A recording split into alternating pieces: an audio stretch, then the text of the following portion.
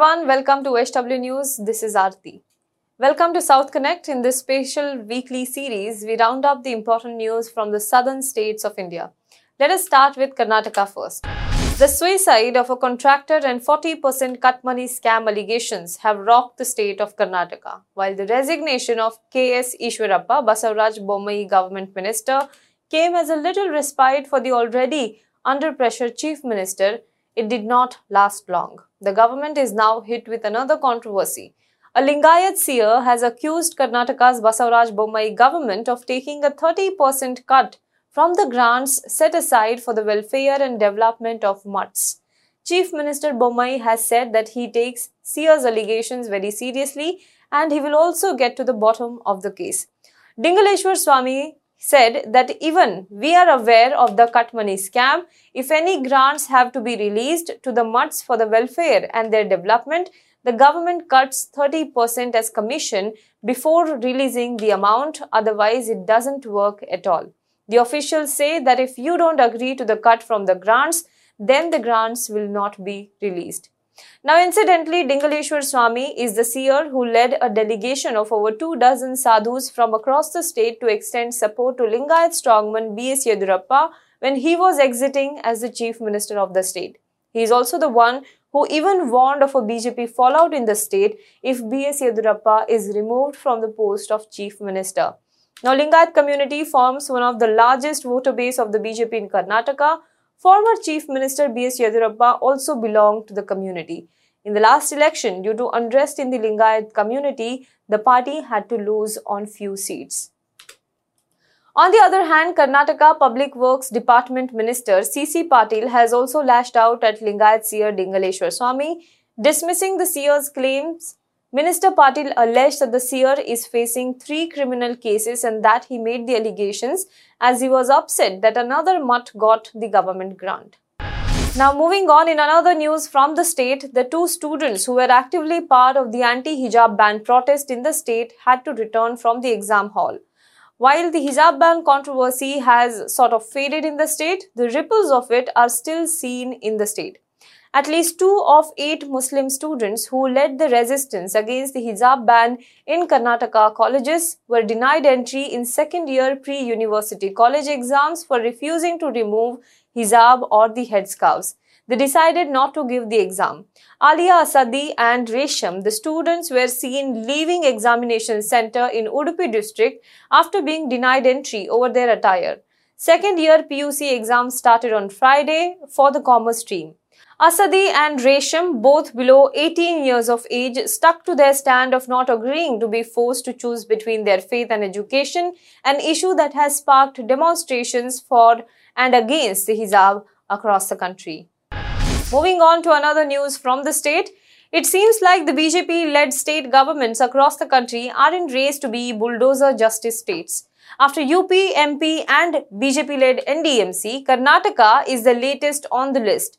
Karnataka Home Minister Araga Janendra on Wednesday indicated that the state government is seriously contemplating strong action against those involved in rioting, similar to the situation in Delhi where bulldozers were used to raise down alleged illegal structures. To a question on use of bulldozers in violence-hit areas of Delhi against people who allegedly indulged in rioting, he said that suitable action would be taken against those who feel that law and rules are not applicable to them. He said that the chief minister is also contemplating on bringing a law on the lines of the UP government. Now that was the news from Karnataka. Let us move on to Kerala. Last week, we spoke about the love jihad allegations levelled by a CPIM functionary. Now, the Kozhikode District Committee of the CPIM publicly censured the former party legislator George M. Thomas for his recent comment that love jihad is a reality and interfaith marriage by a party worker shattered the religious harmony in the region. According to the CPIM constitution, public censure is third harshest disciplinary action, starting from a warning followed by a censure, then public censure. It goes on to state that removal from a party post is the next step and dismissal from the party membership is the last and the harshest step. The action against Thomas, the lone Christian face of the party in the district, came a day after the state leadership said that his statement was against the party's stand on the issue. The local DYFI leader MS Shijin, who is a Muslim, married his lover Jyotsna Joseph, a Christian nurse, and her community then raised an alarm over it. Her relatives had alleged that she was forced into the marriage. The woman's father, P. Joseph, had also filed a petition in the Kerala High Court alleging that 26-year-old Jyotsna Joseph married Shijin under pressure in an apparent case of love jihad. The court, however, said that it interacted with Jyotsna Joseph and found that she married Shijin of her own free will and not under any compulsion. In another news from the state, targeting the BJP-led Union government over the demolition drive in Delhi, veteran Marxist leader and Kerala Chief Minister Pinarayi Vijayan asked whether India's 101st rank in the recent Global Hunger Index can be erased with bulldozers. The Chief Minister was referring to the Global Hunger Index 2021 released last October, which placed the country in an alarming 101st position. In a tweet in both English and Hindi, Vijayan also criticized the reported covering up of slums in Gujarat using curtains ahead of British Prime Minister Boris Johnson's visit to the western state. The senior CPIM leader asked whether this problem can be solved by fanning hatred and resorting to communal politics and said that the country needs solutions and not diversions. Now, a lot of our viewers have also attracted our attention to the Silver Line protest happening in Kerala. To them, I would like to tell that we are making a separate video on the issue and the protest. Now, let us move on to the state of Tamil Nadu. Amid the alarm over plunging coal stocks at thermal power centers across the country, Tamil Nadu Chief Minister M.K. Stalin has requested Prime Minister Modi to supply 72,000 tons of coal daily to maintain uninterrupted power supply in the state. M.K. Stalin, in a letter to Prime Minister Modi, said, and I quote, "I request you to direct the Ministry of Coal to ensure the supply of 72,000 metric ton coal per day as per the FSA, that is Fuel Supply Agreement, at Paradeep and Visakhapatnam ports. Only this step can enable us to maintain uninterrupted power supply in the state, and hence I solicit your personal intervention in this regard." Stalin said that provision of sufficient coal from Talcher mines in Odisha is vital for the thermal power units in Tamil Nadu.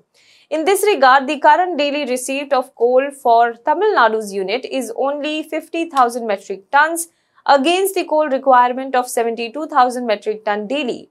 Stalin also said that while coal production is sufficient to meet the increased summer power demand, the same is not getting transported to ports due to shortage of supply of rakes by railways. In another news, Tamil Nadu has seen another shameful case of custodial death. 25-year-old Vignesh, a resident of Chennai, was taken into custody by the G5 Secretariat Colony Police Station along with Suresh, who is a construction worker, on April 18th. Police said that the next day, Vignesh had a seizure and died while being taken to the hospital. The family, however, alleged foul play in the death. The case has led to widespread anger among the citizens.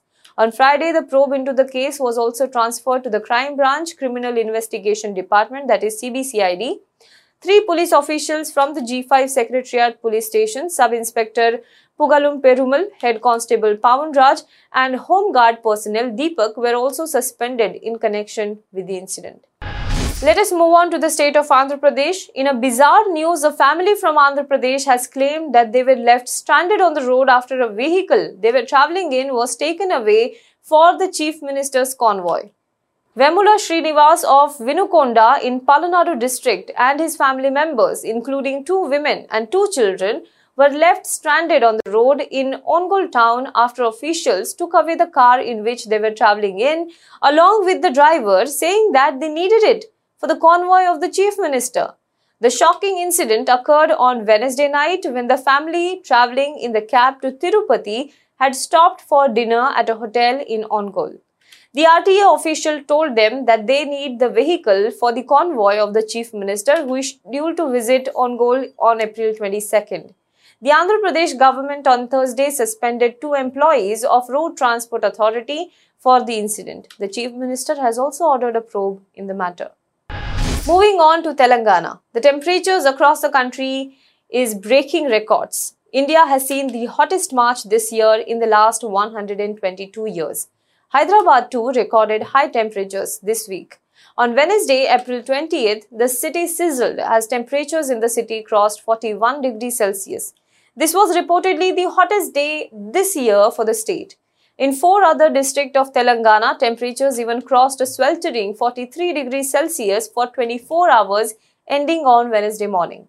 Officials have also warned that temperatures will likely to be raised in coming months.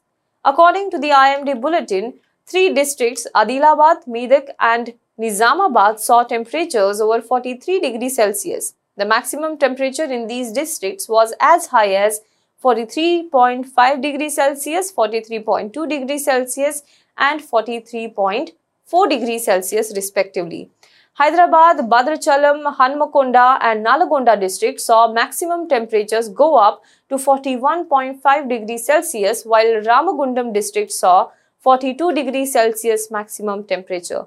Meanwhile, the coolest among all these districts were Khammam and Mahbubnagar, with mercury touching 40 degrees Celsius and 40.8 degrees Celsius respectively. Now that's all for this week's South Connect. Do let us know what you think about this in the comment box below. For more news and updates, you can log on to www.hwnews.in.